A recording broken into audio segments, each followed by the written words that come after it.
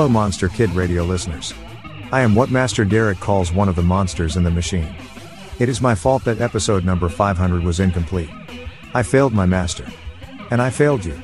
To make up for this mistake, I present to you now 2 segments that were meant to be included in the big 500th episode. I am sorry Mark and Kenny.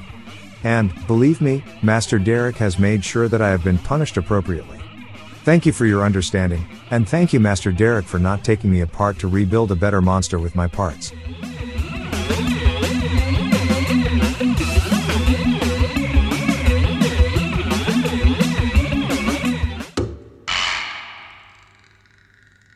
Live from the Land of Light in Nebula M78, home of the mighty Ultra Heroes, it's Monster Kid Radio's Beta Capsule Review.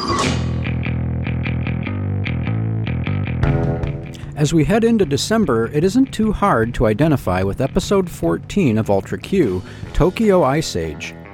Airing for the first time on April 3, 1966, the story begins with a catastrophic flash freezing of an airplane and the telltale appearance of a black cloud streaking through the sky, heralding the return of Pegula. Up to this point, Yuriko had been looking for something to cover for the Daily News and thought she had a lead on a human interest story involving a young boy's search for his missing father, but that gets shelved in favor of Pegula coverage. The boy continues to accompany her, and when their car gets too close to Pegula's freeze ray, he's sent to get help, perhaps at his own peril. Meanwhile, June and Ippei find a vagrant sleeping in one of their planes. It turns out the man is a former Zero pilot who is uniquely equipped to retrieve the substance that can stop Pegula. Is there anything that could convince him to set aside a life of drinking and petty crime to carry out one more heroic mission? Tokyo Ice Age sets an important precedent in the Ultra Universe. It's the first time a popular monster returns for a repeat appearance, and it certainly won't be the last. Episode 14 serves as a somewhat direct sequel to Episode 5, but this time, Pegula gets to apply his frosty mode of destruction to an urban setting, and the results are, well, chilling. For Monster Kid Radio, celebrating 500 episodes, this is Mark Matsky reporting. Congratulations, Derek.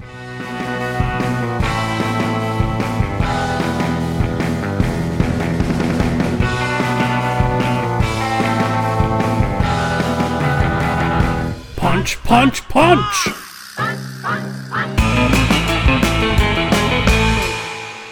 Hello there, Monster Kid Radio heads. This is Kenny with a look at 500 episodes of Monster Kid Radio. Let's see. In episode 1 we have... Just kidding. Congratulations, Derek, at reaching this milestone, and thank you for all the time and dedication you have put in providing this fantastic clubhouse for us Monster Kids. What FM did years ago, and Monster Bash does once a year, you provide week after week. You should be proud. For me, my favorite moments have been when you have had interviews with stars and filmmakers, because I am a stargazer, and I can sense your joy at the chance to do them. The most memorable for me was your interview with Barbara Steele, which came shortly after she canceled from the Bash for the 3rd time. I was proud to hear my buddy interview that beautiful horror icon. I also loved the Bash recaps. You helped keep the spirit alive with your panel replays and guest interviews. As I go through the wonderfully curated list of movies covered by MKR in the Letterboxd app, the standout films that MKR inspired me to purchase were the Lon Chaney Inner Sanctum series. When I saw a DVD set at Bash, that episode was fresh in my mind and I bought them and enjoyed them.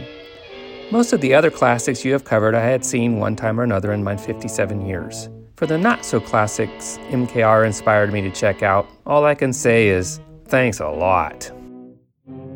I also appreciate your promotion of the films of Joshua Kennedy. He is a talent I would have not known about if it weren't for Monster Kid Radio.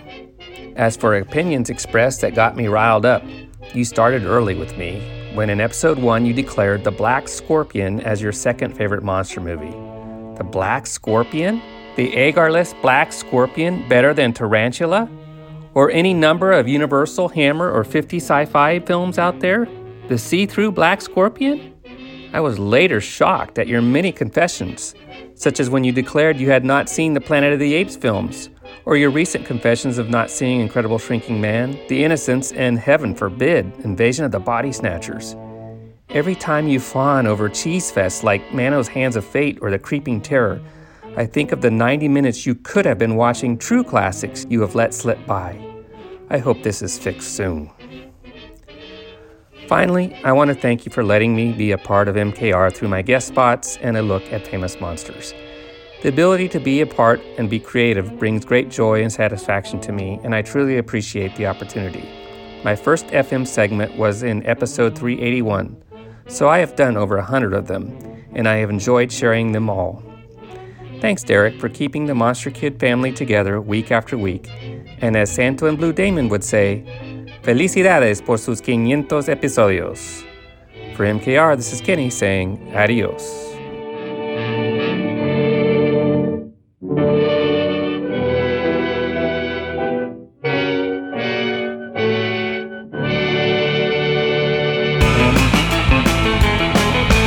Again, Monster Kid Radio listeners, I am one of the monsters in the machine, and it is my fault these segments did not make episode 500. Not Derek's fault. Not Derek. Nope. Not Derek at all. Master Derek has instructed me, or has pleasantly asked me to inform you, that he will be watching 3 movies before the next episode. Those movies are The Innocents, The Incredible Shrinking Man, and Invasion of the Body Snatchers. He promises to watch these movies, and episode number 501 will contain his thoughts on these films. I know. I can't believe he hasn't seen these movies either. These movies are bona fide classics, and that Master Derek has not taken the time to watch them is ridiculous. What a slacker. But please, do not tell him I said that. Oh. He's coming back to the computer. Ahem. Monster Kid Radio is a registered service mark of Monster Kid Radio LLC. All original content created by Monster Kid Radio LLC is licensed under a Creative Commons 3.0 non-derivative license. I am the monster in the machine, and until next time when my master returns, remember to have fun, do good, and watch monster movies.